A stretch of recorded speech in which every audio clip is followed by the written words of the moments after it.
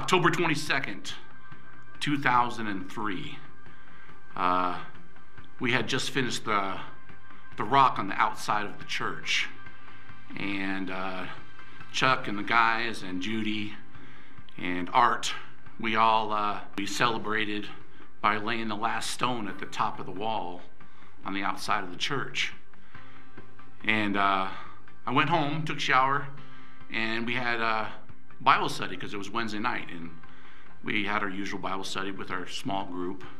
And I got up the next morning, went to work, and there was a little bit of ice and snow on the ground. And as I was climbing up the scaffolding at work, one of my foot slipped on the rung, and I fell backwards 24 feet and landed on my back. And I knew right away that something was wrong. And this hot electric shock went through my body.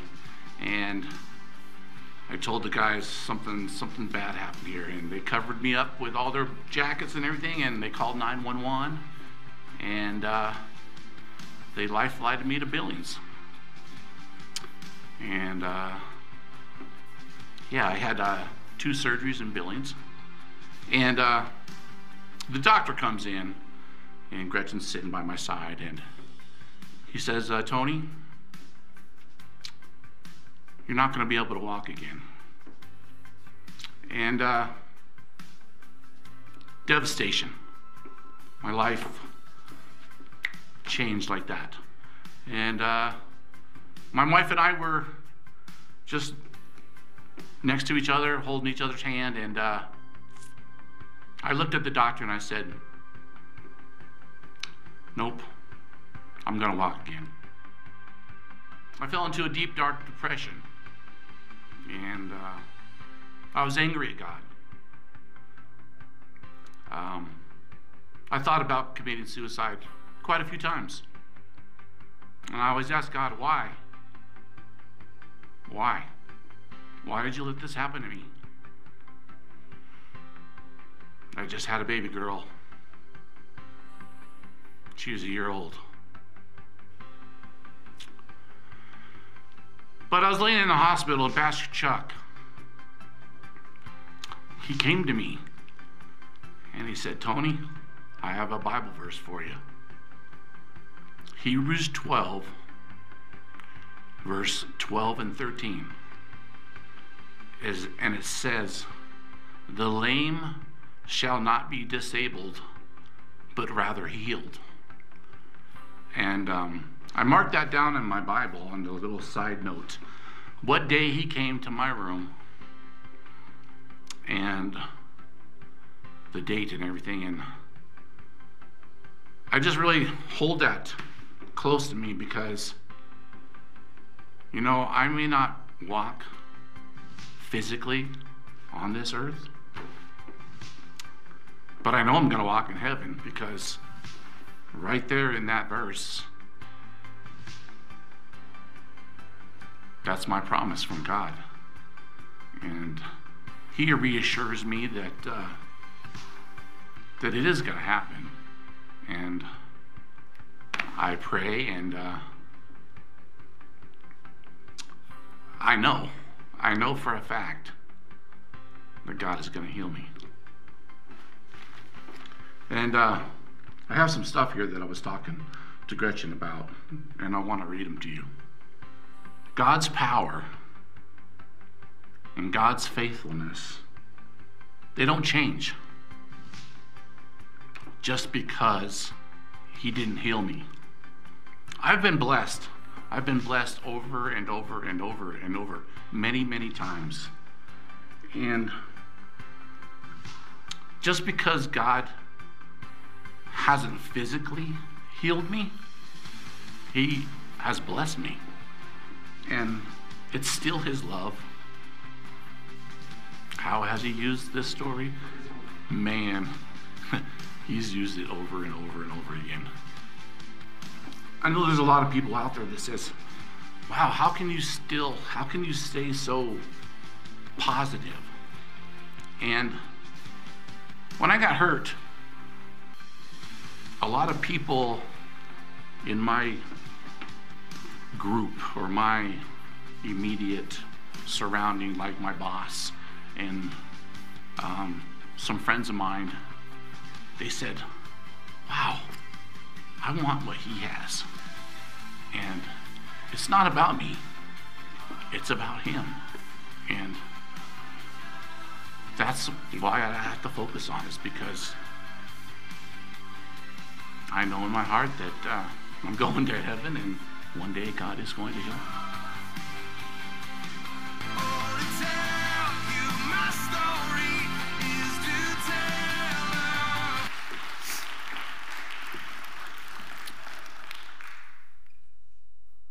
Well, good morning. I'm going to be a little vulnerable here for a second.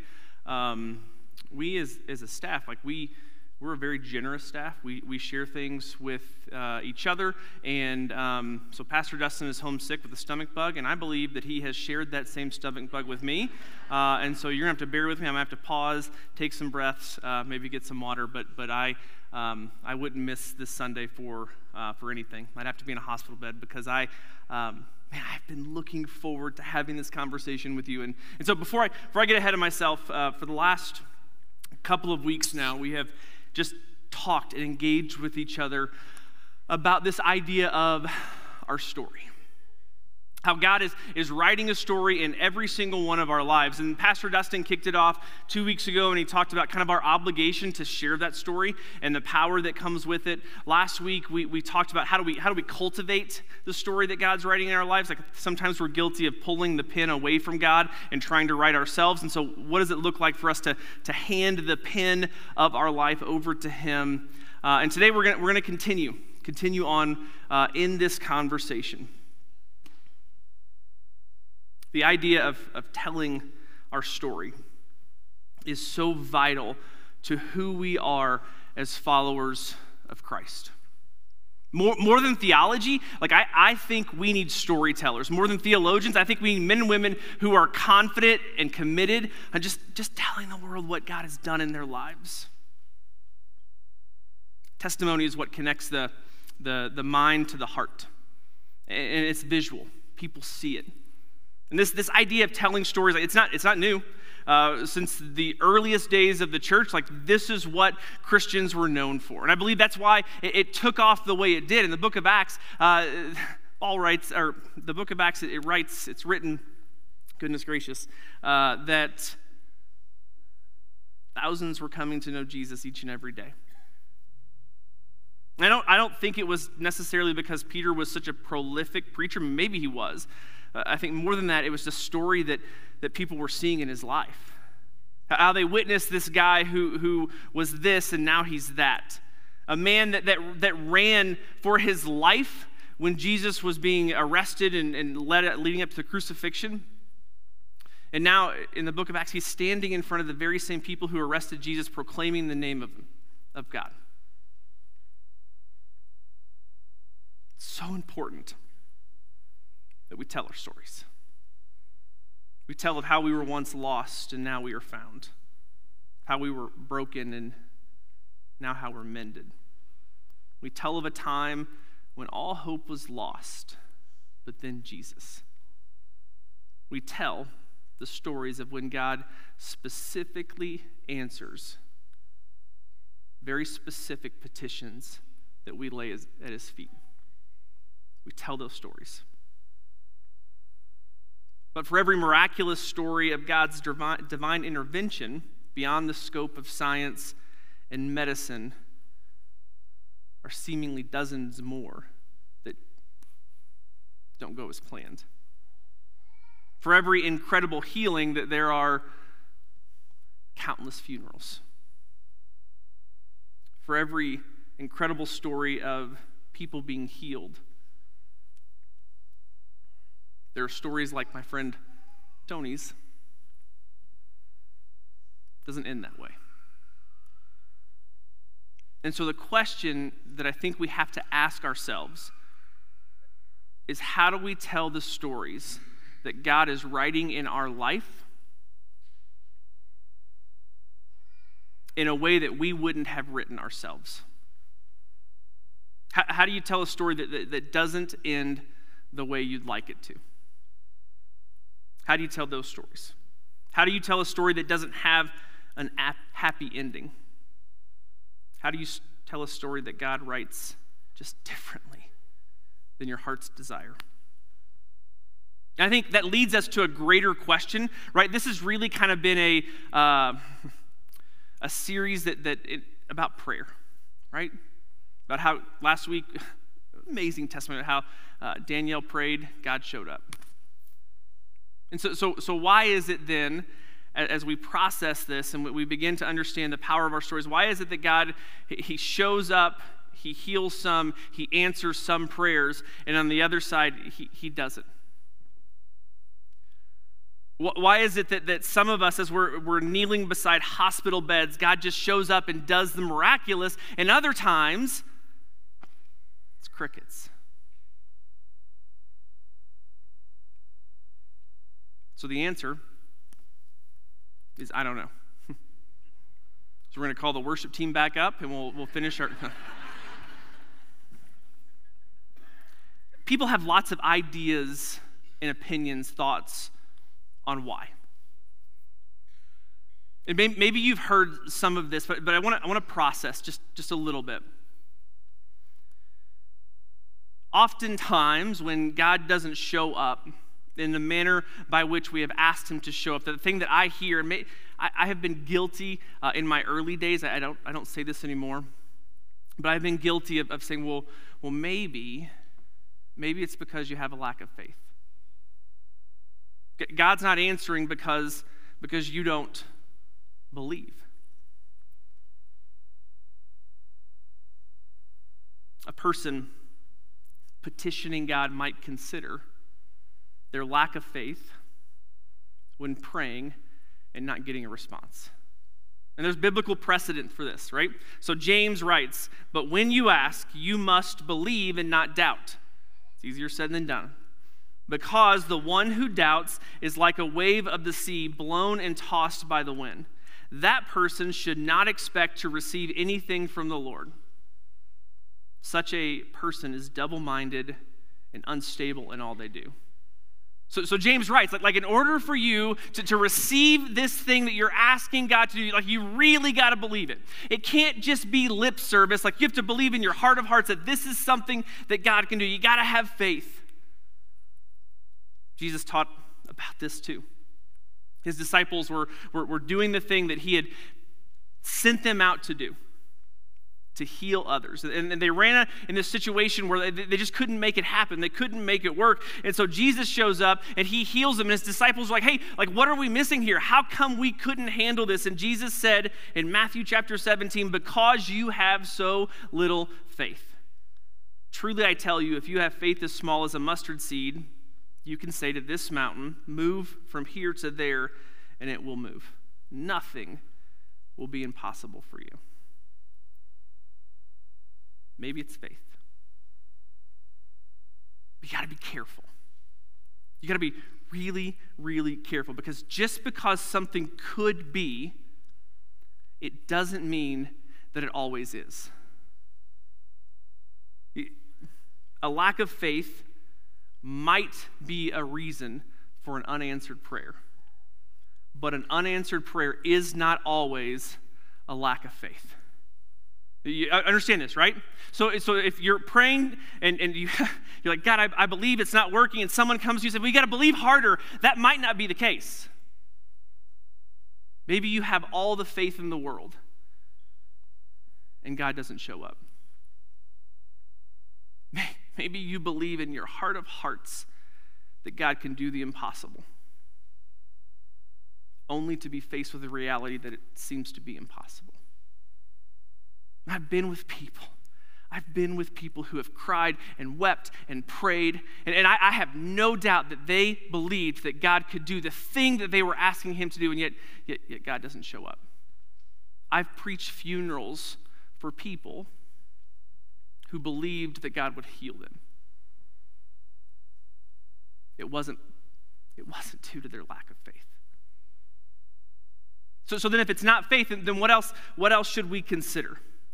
What else could it be? think the next thing that we hear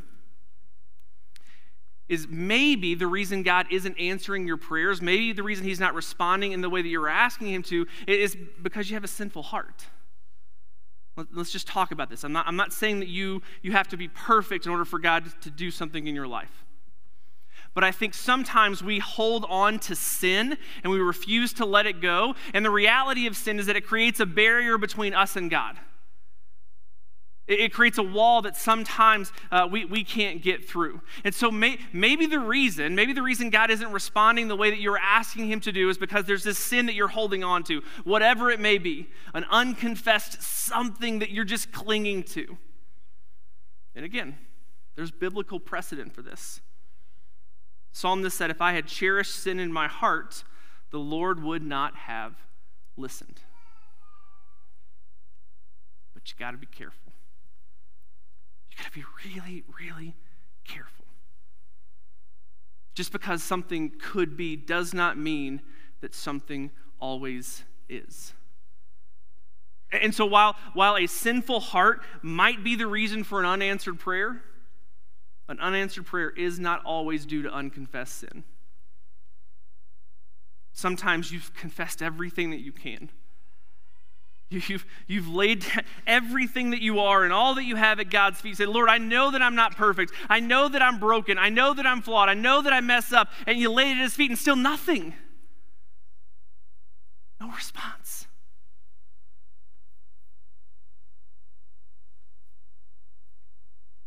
It might be. But it isn't always due to that. And so if it's not faith and it's not sin, what other options are there? Well, maybe your motives are poor. Maybe as you pray, as you petition, your motives aren't godly. James again writes, when you ask, you do not receive because you ask with the wrong motives, that you may spend what you get on your pleasures. He said, like if you pray and you're praying for something that is your will and not God's, like you're not going to get it. It's not how it works. And I'm guilty of this, probably more than any other thing in my life. Like this is what I am guilty of. Dear Lord, like please just send me that 400-inch bull. Please. Dear Lord, let traffic be light today so I can get to where I need to go. Or dear Lord, I know that we really shouldn't play the lottery, but I promise to tithe my 10%. So Lord, if you could just give me the winning numbers, we'll be good to go. We pray selfishly. One of the most challenging things that we as followers of Christ are called to do is to pray, thy will be done on earth as it is in heaven. That's difficult.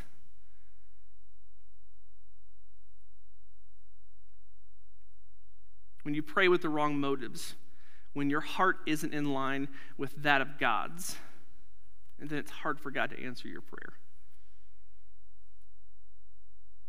Poor motives might be a reason for unanswered prayers, but an unanswered prayer isn't always due to bad motives. And hear my heart. I think one of the most damaging things that we as Jesus could say when someone's going through tragedy, when someone's dealing with something unplanned, when someone is having to reconcile a story that God has written differently than how they would write it, is to look at them and say, well, it's God's will for this to happen. Don't say that. So if it's not my faith, it's not my heart, it's not my motives, then what else? What else is there? Like if we're supposed to tell the story that God is writing in our lives, but the story that God is writing is one that I just don't like what am I supposed to do with that? What good is it for me to be able to tell this story that doesn't end well?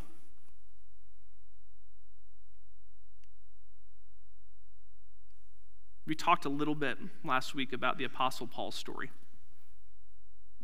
A guy that his life took a 180-degree turn. Like he was going this direction, he met Jesus, and he went the opposite. It's incredible. And if there was ever a guy who I feel like had everything in order, like it would be the Apostle Paul. Like no one should question his faith. I don't. No one should question his heart. I don't. No one should question his motives. Like I don't. And yet he dealt with this. The story that he was writing in his life, or that he hoped God was writing in his life, was different than reality. And so he had to reconcile that with God. 2 Corinthians 12, 5 through 7 says, I will boast about a man like that, but I will not boast about myself, except about my weaknesses. Even if I should choose to boast, I would not be a fool, because I would be speaking the truth. But I refrain, so that no one will think more of me than is warranted by what I do or say, or because of these surpassingly great revelations. Therefore, in order to keep me from being conceited, I was given a thorn in my flesh, a messenger from Satan to torment me. So Paul's living his life. Again, living his life for the gospel of Jesus Christ. He is building God's kingdom the right way. The right way. And he says that he was given a messenger from Satan. It's a thorn in his side. And so we speculate what this thorn could be. Some people say poor eyesight, vision was something that he was dealing with. It was debilitating. I've heard people say maybe anxiety, depression. I don't know. Some have speculated that maybe the actual thorn in his side was a real life person, which I think we can all relate to. Whatever it is, it was changing the way his story was written. He didn't like it. And so what does he do? Verse 8, 3 times I pleaded with the Lord to take it away from me. Now, I don't think that was 3 just prayers, right? I think these are 3 seasons of prayers when Paul begged and pleaded with God to take the thorn out of his side. 3 seasons where he just said, I can't do this anymore. Like this is distracting. This is debilitating. Take it from me, Lord. This is not how my story is supposed to be written. Paul says this is the response he got from God. Verse 9, but he said to me, my grace is sufficient for you, for my power is made perfect in weakness. I'm going to read that again. My grace is sufficient for you. My power is made perfect in weakness. This is God speaking to Paul. And Paul says, therefore, I will boast all the more gladly about my weaknesses, so that Christ's power may rest in me. That is why, for Christ's sake, I delight in my weaknesses, in insults, in hardships, in persecutions, in difficulties. For when I am weak, then I am strong. Paul takes the thorn that's in his side. He takes the chapter in his story that's going not according to plan, and he lays it at the feet of Jesus. He believed that Jesus could remove it. He had confessed all that he could confess. He had good motives. And God could take the thorn. That would have been gone. He says to Paul, my grace is sufficient for you. Paul, you have everything you need. You have everything you need, and actually more than you deserve. So see, Paul, you're focused on the temporary. You're focused on the here and now. You're focused on the chapter of your story that exists right here, right now. But me, I'm focused on the eternal. That's the story that I'm writing. And while it might not make sense to you right now, you have to trust that I am God and I know best. We don't talk about stories like this. Let's face it, telling someone that God knows best isn't as attractive as a dynamic story. Like sitting down with someone and saying I really prayed for so-and-so to be healed, and they weren't. But God knows best. You want to follow Jesus with me? it doesn't sell as well. But if everyone has a story and we're obligated to tell it, then like what do we do with it? How do we tell it? How do you tell a story that God has written and it's not the way that you would have wrote it? How do you explain that God can heal, but he chose not to heal? That God can intervene, but he chose not to intervene? How do you tell a story of a sickness that ended in death, a marriage that ends up collapsing, a financial situation that seems to go from bad to worse, when you know that God could fix it? How do you tell those stories? What do you do with it? Church, sometimes the most impactful story you can tell is of your willingness to love Jesus in the midst of the hard things. If you live long enough and you pray often enough, you're going to find yourself in a situation where God's story is going to be different than yours. It's reality. We live in a broken world. And we look back, but Jesus did, and he can. And while I absolutely agree, like you have to understand that Jesus, his healing, that wasn't his purpose on earth. Like it was a means to an end. Like he healed, he gave sight to the blind, he raised the dead, he made the lame walk to bring people in because, again, he was focused on the eternal. Every single person who had an interaction with Jesus, their life ended in death. Lazarus was put back in the same tomb Jesus called him out of. The little girl that Jesus rose from the dead days after she had passed away, she ends up dying. The blind man that was given sight, that was awesome. It was miraculous. He's dead now as well.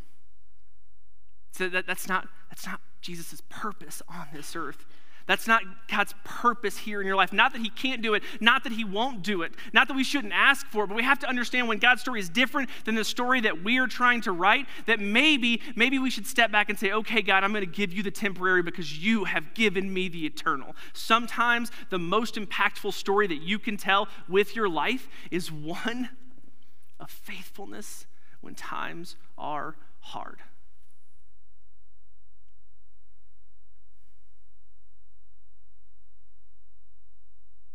That's the story we tell in the midst of seasons or circumstances that don't go according to plan. It's really easy to love God when things are good. 10 years ago tomorrow, my life forever changed with the birth of our third child. I've shared a little bit of that story. And I won't go into detail now, but she was born with what we were told was a fatal birth defect. We prayed specifically, and God showed up. It was incredible. It's incredible. But then there have been dozens and dozens and dozens of other times in my life where I have prayed specifically. God didn't answer. It's really easy to love him over here on the mountaintop. It's much more difficult to love him in the valley. But here's what I want you to understand. The faith of those in the valley is a faith that draws me. When I see someone who loves Jesus, even if I look at him like, man, that's what I want. When we were planning this series, I knew right away that I wanted to have Tony share his story. He's done it before. We had a sermon 3-4 years ago where he and Gretchen, it was incredible. It's still on our website. Go look it up. But there's something about the story that God has written in his life that, like, I hope I'm not overstepping. It's not fair. I think if you asked Tony if every day had been easy since his accident, I think he would say no, it's not. But there's something about his faith that just draws me in. I see Tony's commitment to Jesus. I see some of your commitment to Jesus when life hasn't dealt you the cards that you should be dealt. And I see your faith. I see your resiliency. You know what I say? I say, that's what I want. That's the story that I want in my life. Church, the most powerful story that you can tell is one of faithfulness, one of trust, one of love. When times are hard.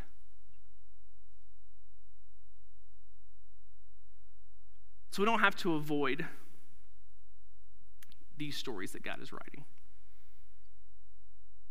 We can say, I don't know why that I'm healed or why I wasn't healed. I don't know why this person died. I don't know why God intervened here and not there. I don't know.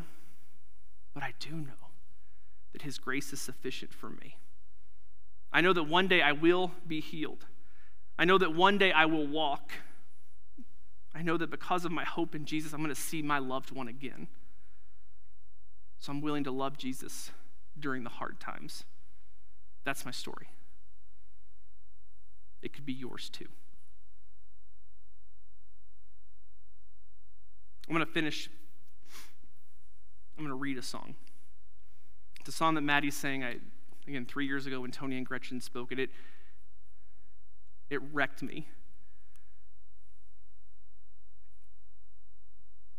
It says, waking up to a new sunrise, looking back from the other side. I can see now with open eyes.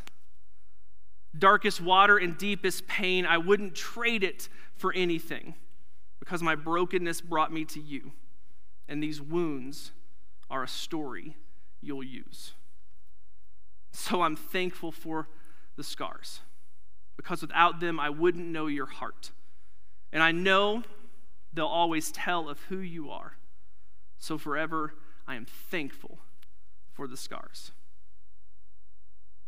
Now I'm standing in confidence with the strength of your faithfulness, and I'm not who I was before. No, I don't have to fear anymore. And so I'm thankful for the scars, because without them, I wouldn't know your heart. And I know they'll always tell of who you are, so forever I am thankful for the scars. I can see how you delivered me. In your hands and in your feet, I found my victory. I'm thankful for the scars, because without them I wouldn't know your heart. And with my life I'll tell of who you are. And so forever I am thankful. Stories aren't always written how we intended them to be. But church, it doesn't mean they're not worth telling. Tell it. Watch what God does. Let's pray. Father, I thank you for the opportunity that we have to be here and worship. God, I thank you that you are a God who shows up specifically as we ask. You're a God who answers. You're a God who writes miraculous stories. But Lord, because we live on this side of eternity in a broken world where sin and death are reality, like there are times when our story is not going to be the same as yours. And in those moments, Father, help us have faith. Help us cling to you. Help us mimic the words of Paul that your grace is sufficient, that somehow in our weaknesses we're strong. Help us be a church. Help us be a people to have a faith in the valley. And Lord, may the world notice something different about us. May the world know that there's just something unique about how we live, how we deal with adversity, how we deal with tragedy, how we deal with uncertainty. And it's you. Help us proclaim that in all that we are, in all that we do. It's in Jesus' name we pray. Amen. Let's stand and worship one more time.